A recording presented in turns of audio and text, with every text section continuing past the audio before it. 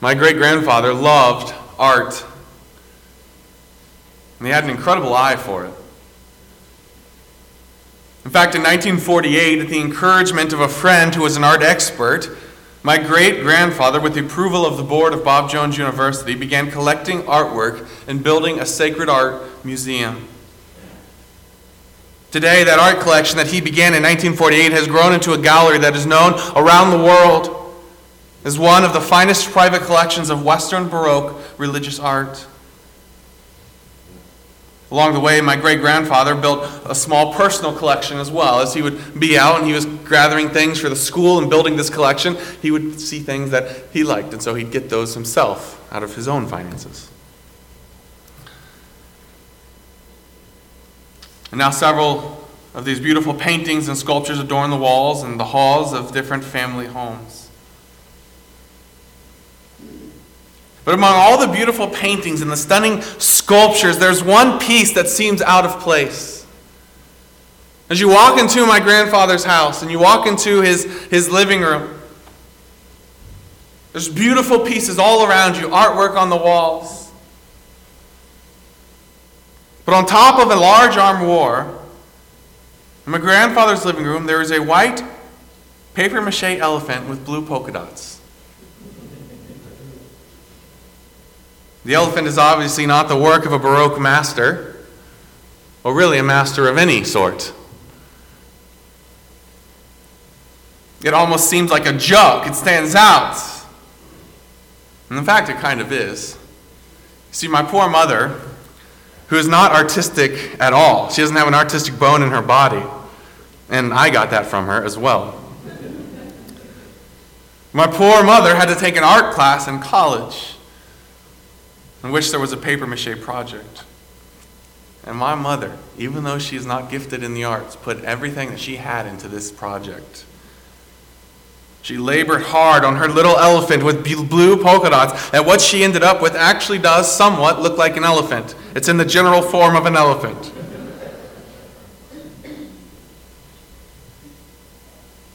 But my grandmother treasured that little elephant that my mom had put so much time into. And my grandmother always kept it, even though it wasn't beautiful. Even though it looked like a joke next to these beautiful paintings and these beautiful sculptures.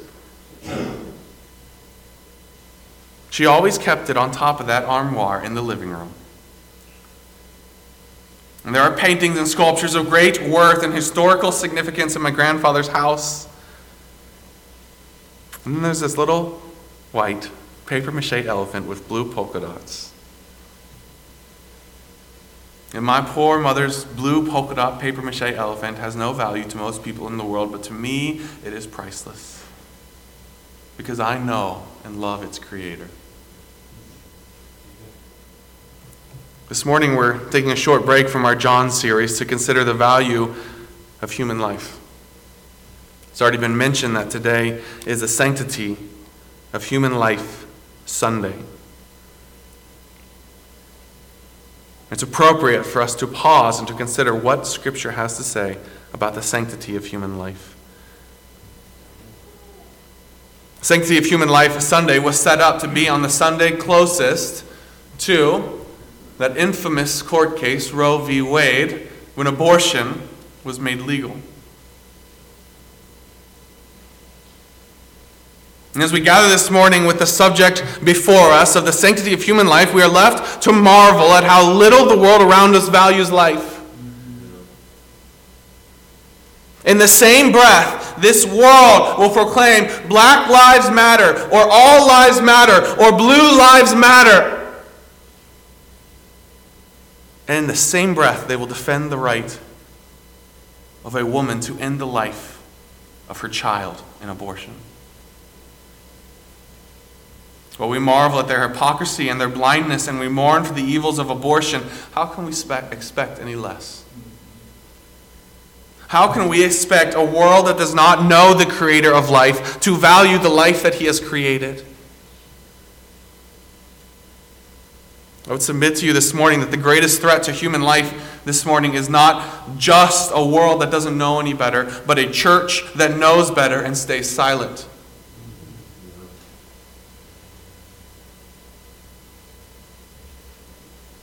goal this morning is not to beat each other up,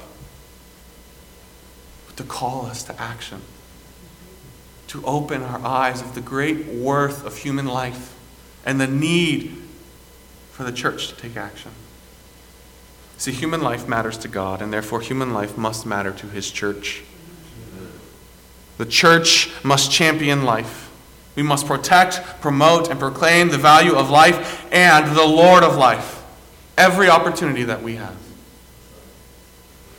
And so this morning we're going to ask 3 questions. What do we mean by the sanctity of human life? Why do we believe in the sanctity of human life?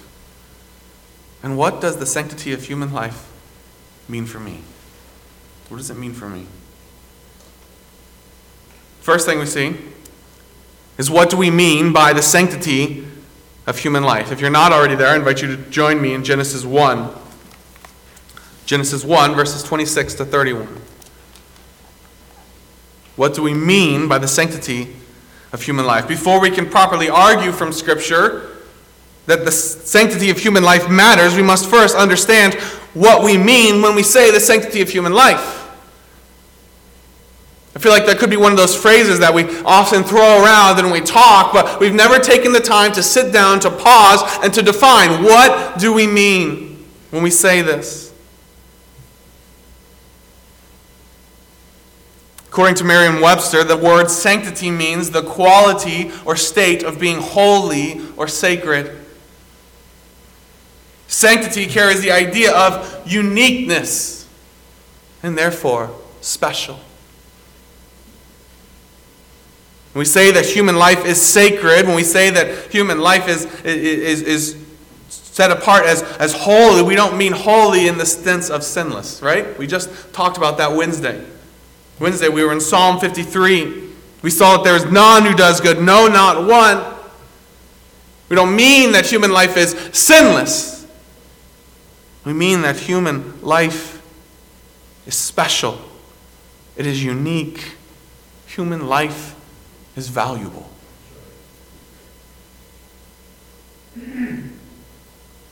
As a young boy, I got into collecting baseball cards. My dad had built a baseball card collection over the years as he was growing up. Him and his dad were into it. And so when I got old enough, my dad passed his collection on to me. And together we continued to build this collection.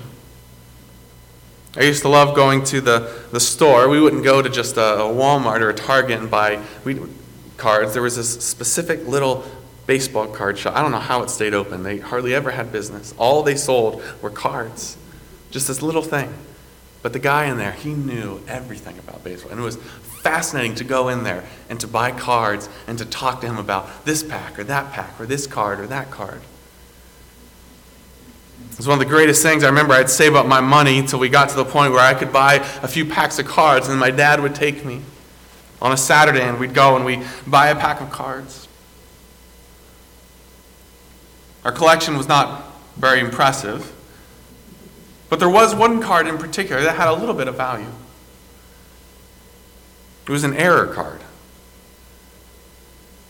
Somehow there had been a mistake, an error while they were printing these cards, and some wrong information had been put into the machine, and then a few cards were printed with the wrong information. And before they caught the error and fixed it, a few of these cards had been put into packs and sent off. Now you may be wondering, how can a card that has an error be the most valuable card that you had? That sounds like a card that's not a treasure but trash. If that's your most valuable card, it sounds like you were really bad at collecting cards. The reality is that error cards actually are fairly valuable because they're so rare. It is their uniqueness that gives them value, that sets them apart. They stand apart from all other baseball cards. Likewise, humanity stands apart from all of creation as unique, as special, as valuable. Our uniqueness is not by error, but by design. Human life has value because human life is special. And this value is not just some arbitrary value that we assign to ourselves. It is the value given to us by our Creator, God. Look with me, if you will, at these verses, Genesis 1:26.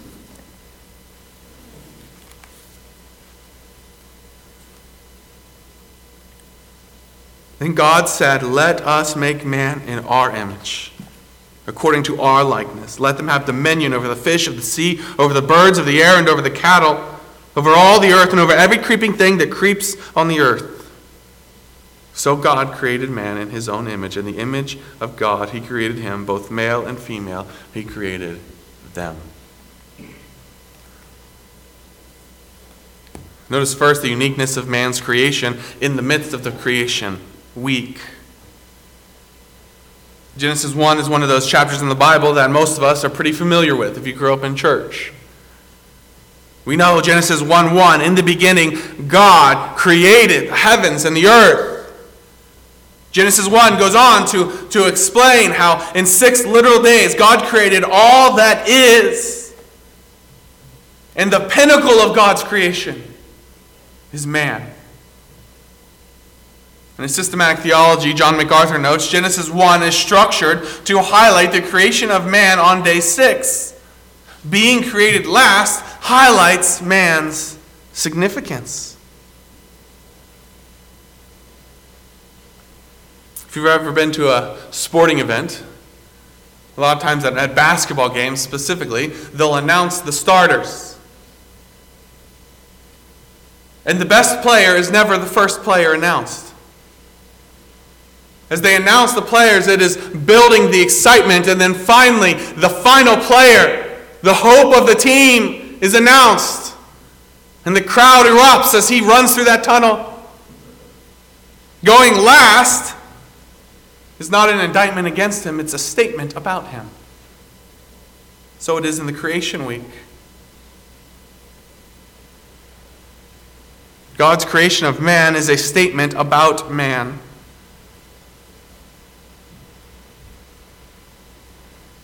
As the last player to have his name announced at a sporting event is usually the best player, so here, even in the significance of the creation week, God's creation of man stands out as special. Creation is building to the creation of man. Not only is it the placement of man's creation in this week that highlights his significance, but even the language that is used in man's creation is unique from the rest of creation. MacArthur goes on to note, for the first 5 days, in the beginning of day 6, the phrase, "let there be," or "let there," is used to describe God's creative acts. Yet with the creation of man, a different phrase is used. "Let us make man." This shift stresses man is unique within God's creation. Let us make man.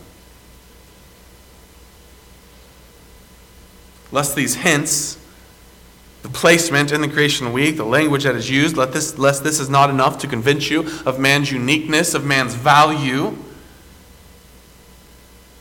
look with me specifically at these verses. Verse 26, "Let us make man in our image according to our likeness." Let us. The first hint at the Trinity, our triune God. Let us make man in our image.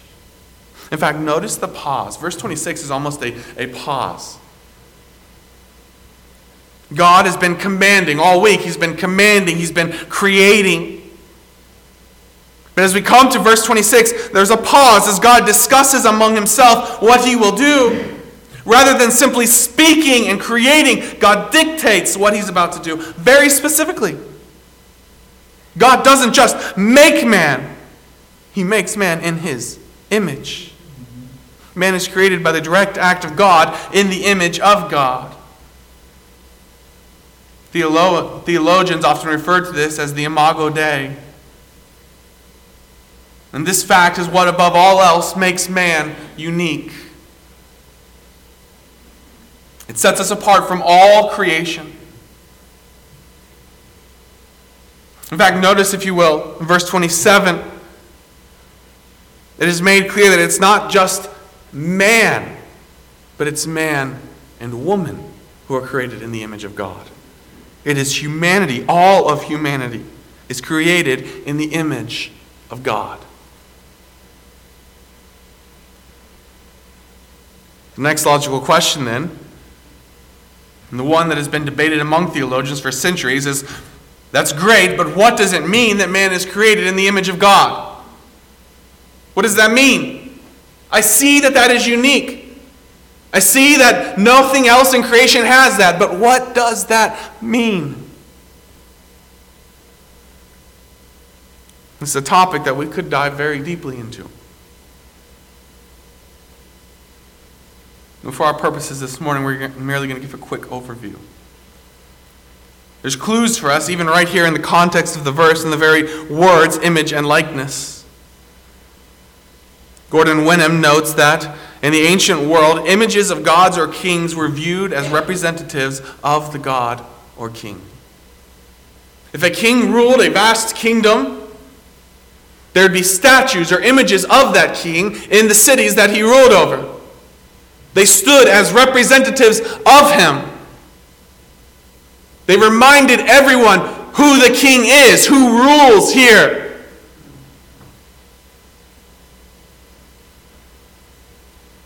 Genesis 1:26 links being in the image of God with having dominion over creation. Look at what it says. Then God said, "Let us make man in our image according to our likeness." And what is the very next phrase? "Let them have dominion over the fish of the sea, over the birds of the air, over the cattle, over all of earth, and over every creeping thing that creeps on the earth." Man having dominion is uniquely tied to man being made in the image of God. And so it seems clear here that at least part of the Imago Dei is the fact that humanity is given responsibility and authority to rule the earth as God's representatives. We stand on earth as God's representatives. We're given authority to rule, to have dominion. Yet at the same time, there seems to be an indication that being in the image of God is not just about what man does, but very specifically, it's about man himself. Man has intellect, he has emotion, he has will and reason. He's the ability for relationship with one another and with God, uniquely.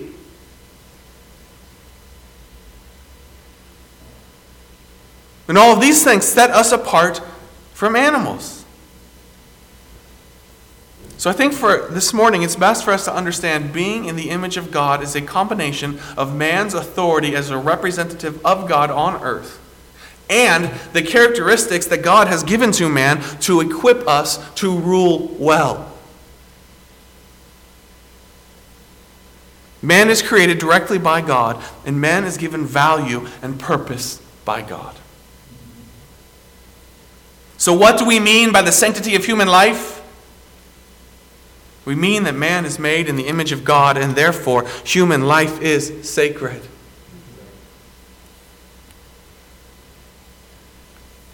The sanctity of human life means that human life has value.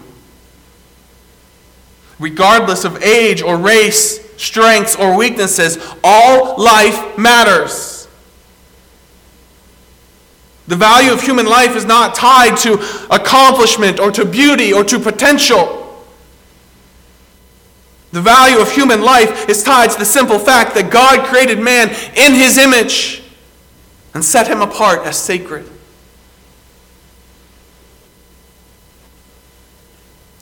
Now, lest you're tempted to get a big head as we discuss this topic, remember that you are created and not creator. Even in expressing the uniqueness and the value of human life in Genesis 1, the focus is on God who creates. Human life is sacred, but we have no value apart from the value given to us by God. So what we see here in Genesis 1 should not fill our heads with pride, it should fill our hearts with worship. God has given us value. It is God who has done this. So what do we mean by the sanctity of human life? We mean that human life has value because God has created man in his image. Secondly, why do we believe in the sanctity of human life? In a sense, we just answered this as we looked at Genesis 1:26 and 27. We believe in the sanctity of human life because man was created in the image of God. But what does the rest of Scripture say about the sanctity of human life? Because the sanctity of human life, Scripture's teaching on it does not just end in Genesis 1. What does the rest of Scripture say? Turn with me, if you will, just a few pages over to Genesis 9. Genesis 9. Again, I love history, and I find it fascinating as we flip just a few pages from Genesis 1 to Genesis 9. We're not only moving a few chapters, we're skipping over approximately 1,700 years of history. We've moved now from the creation to the flood. Look with me, if you will, at the first several verses of Genesis 9. So God blessed Noah and his sons and said to them, "Be fruitful and multiply and fill the earth." That should be familiar language to us, having just read Genesis 1. "And the fear of you and the dread of you shall be on every beast of the earth, on every bird of the air, on all that moves on the earth, and on all the fish of the sea that are given into your hand. Every moving thing that lives shall be food for you. I have given you all things, even as the green herbs. But you shall not eat flesh with its life, that is, its blood. Surely for your life I will demand a reckoning. From the hand of every beast I will require it, and from the hand of man, from the hand of every man's brother I will require the life of man. Whoever sheds man's blood, by man shall his blood shall be shed. For in the image of God he made man. And as for you, be fruitful and multiply, bring forth abundantly in the earth, and multiply in it." You'll notice in Genesis 9:1, the waters have subsided. And God blesses Noah and his sons, and he reaffirms the creation mandate to be fruitful and to multiply.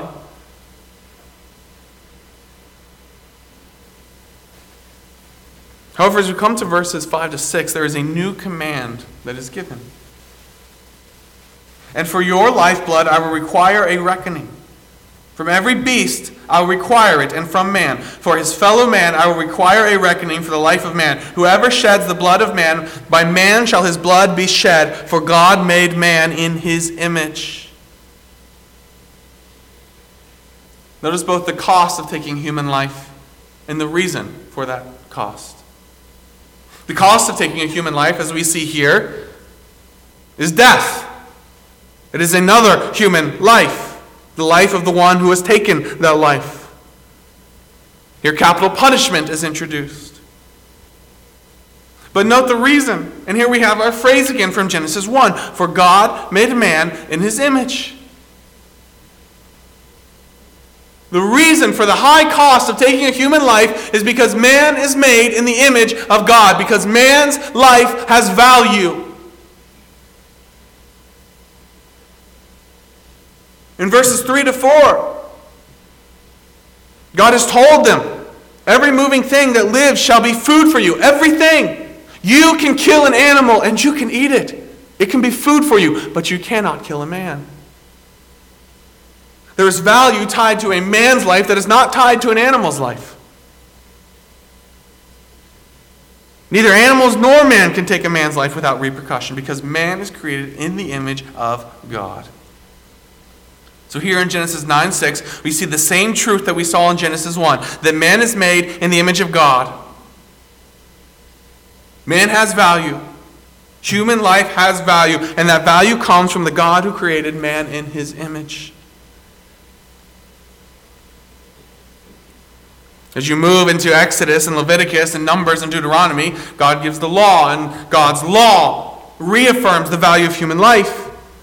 In the Ten Commandments, Exodus 20, verse 13, "You shall not murder."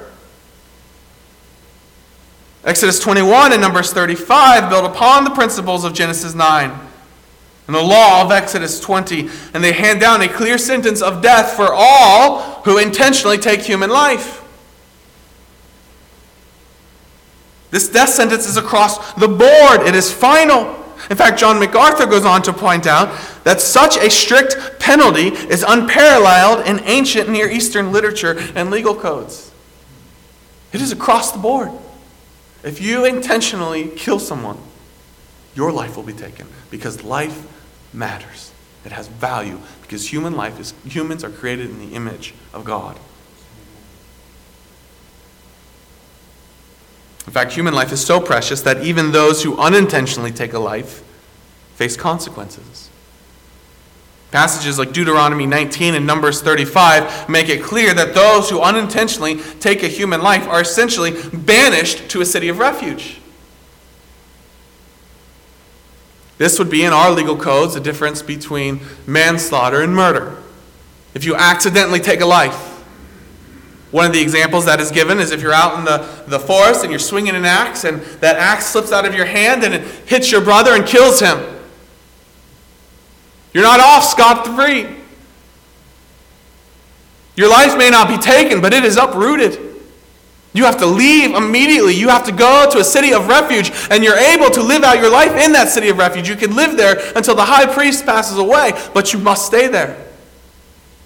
There's a cost for taking human life, even unintentionally.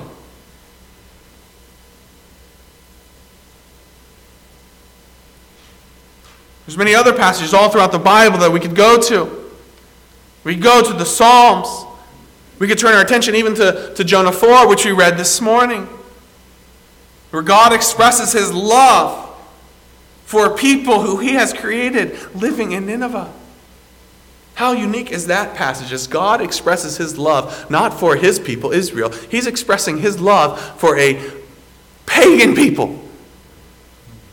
A people who the world hates because they hate people, and yet God loves them. In fact, Jonah, God specifically mentions young children, those who cannot differentiate between their left and their right.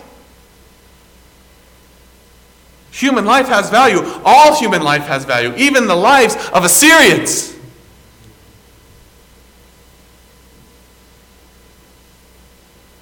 But as we consider the sanctity of human life, and the passages and the laws that imply the value of human life, there's one specific passage that stands out as particularly important to this conversation. There's one instance where accidentally taking a human life does carry the penalty of death. It's found in Exodus 21. I invite you to turn over there with me. Exodus 21, specifically verses 22 to 25.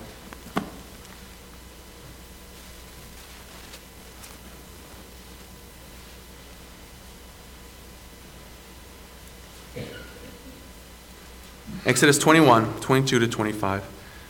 If men fight and hurt a woman with a child so that she gives birth prematurely, yet no harm follows, he shall surely be punished according as the woman's husband imposes on him, and he shall pay as the judge determine.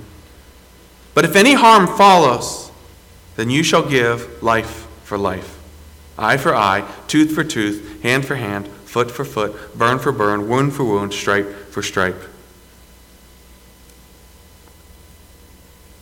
The setting here is two men who are fighting. In the midst of this fight that gets out of control, one of the men swings and unintentionally hits a pregnant woman. He didn't mean to. And yet there are consequences, regardless of intent. There's two options that are given. If the strike forces premature birth, but the child survives with no harm, then the man must pay a fine.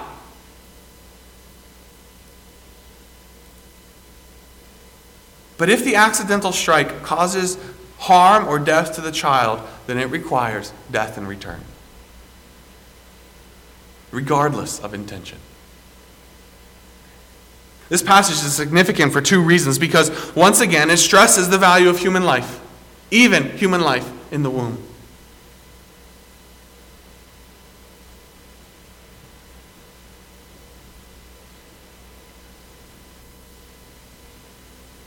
It stresses the value of human life, and secondly, it stresses the value of human life in the womb.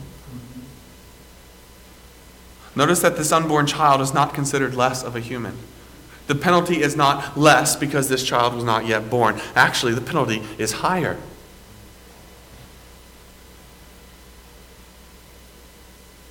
Penalty for killing a child in the womb is not less than the penalty for killing a child outside the womb, because an unborn child is a child. It is a human life that has been taken, and it is nothing less. Human life simply has value. The Bible does not value an unborn child less than a young man. And the Bible does not value a young man more than an old woman. Whether young or old, blind or seeing, weak or strong, fully functioning or somehow limited, black or white or somewhere in between, all human life has value.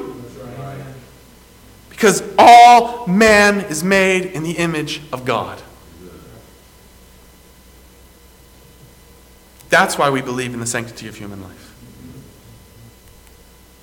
And finally, what does the truth of the sanctity of human life mean for me? We've defined the sanctity of human life. We've seen what the Bible says about it. But what does that mean for Altoona Regular Baptist Church? What does that mean for you and for me?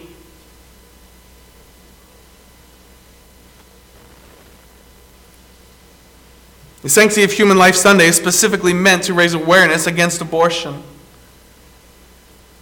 It's important for us to understand what the Bible says about human life, because it's important for us to grasp that abortion is a big deal because human life is a big deal. Abortion matters because human life has value.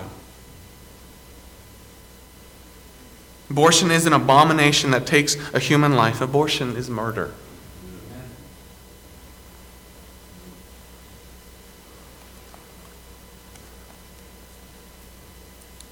There's a particular day in government class in my junior year of high school that I will never forget.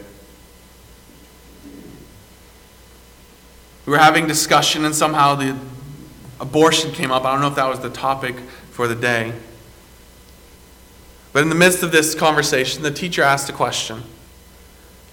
As I mentioned, we were our junior year, so we were all starting to get to the age of voting. It was coming up, and we were discussing these things. And she asked a question along these lines: how many of you see abortion as a major issue that will affect how you will vote? And it's possible that someone raised their hand, but I don't remember it. In fact, I remember looking around that room and being surprised that not one single hand was up. And to my shame, neither was mine.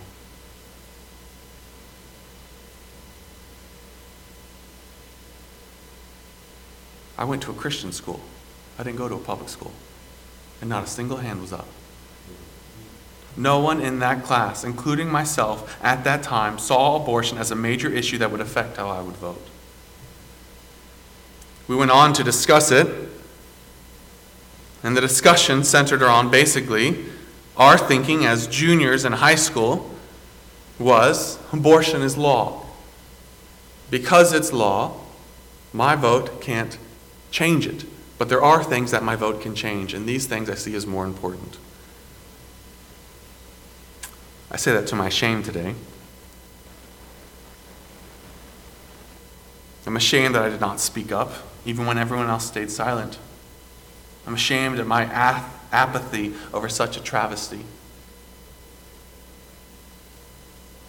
Brothers and sisters, we cannot stay silent when millions of innocent human lives are taken. That's right. It doesn't matter what the government says because God has spoken. That's right.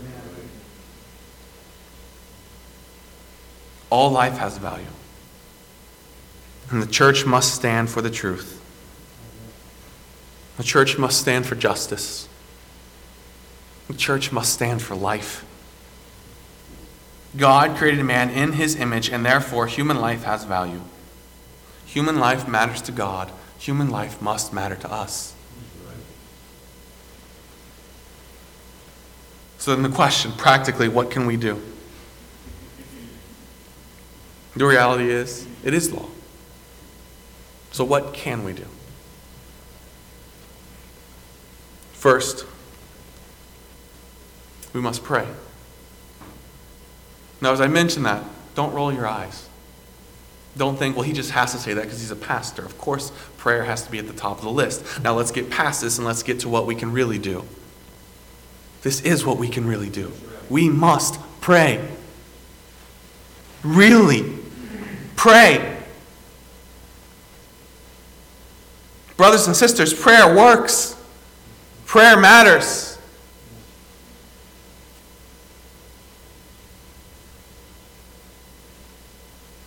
We have a King, Lord of the universe, to whom we pray, who listens.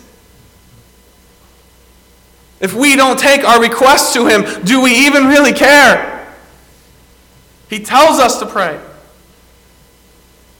And when was the last time that we sat down and we prayed, not just a political prayer, Lord, fix this issue in our government. When was the last time that we sat down and we prayed a personal prayer? That we prayed for ministries like Alpha Women's Center, for specific women who might be going through things, who are wrestling with decisions.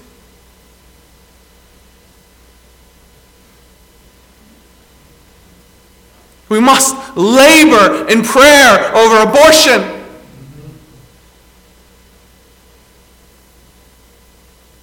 We must pray. But secondly, that prayer must motivate us to action.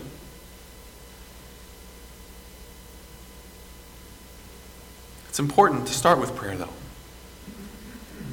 See, I found in my life that those who pray for something are often those who take action for that thing. It is those people who God gives a burden to as they pray, and God often affects change by them. So pray, but then give. Ministries like Alpha Women's Center, right here in Des Moines, a ministry that our church supports. The ministry that money that we have given in those baby bottles in the back is going to. They're on the front lines fighting for human life, not politically, personally. We must support ministries like that. And so give. Give financially. You don't have to only support ministries like that through our church. You can do it personally. But don't just give financially. Give your time as the Lord allows as well. God has given you talents, gifts, abilities, things that you are excellent as. Use those to advocate for life. Volunteer, fill needs, simply be willing.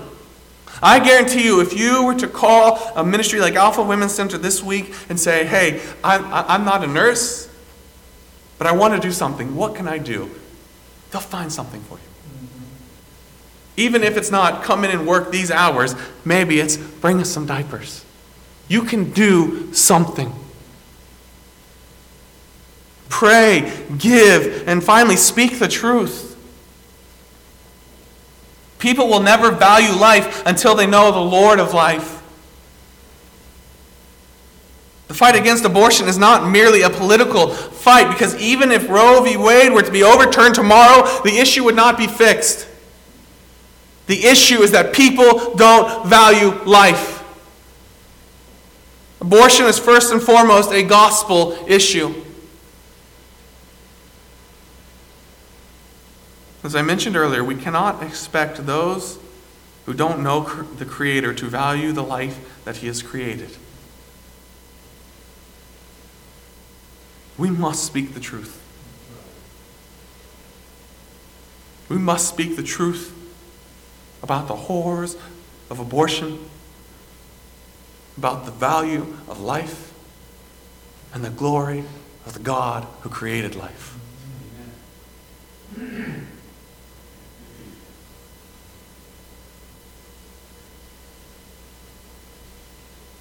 The greatest threat to human life today is not just a world that does not know any better, but the church that stays silent.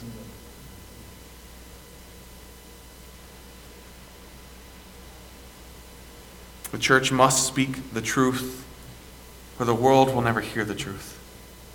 If we don't tell them, who will? It is your responsibility, and it is my responsibility.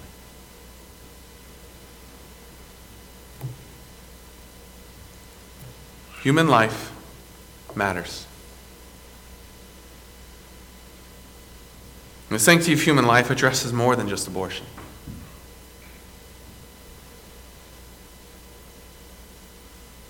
Life is sacred, and that must affect how we treat one another, how we treat the unborn, how we treat the elderly, how we treat those who are not like us, the handicapped, the maimed, the deformed. All human life is made in the image of God, and therefore all human life has value.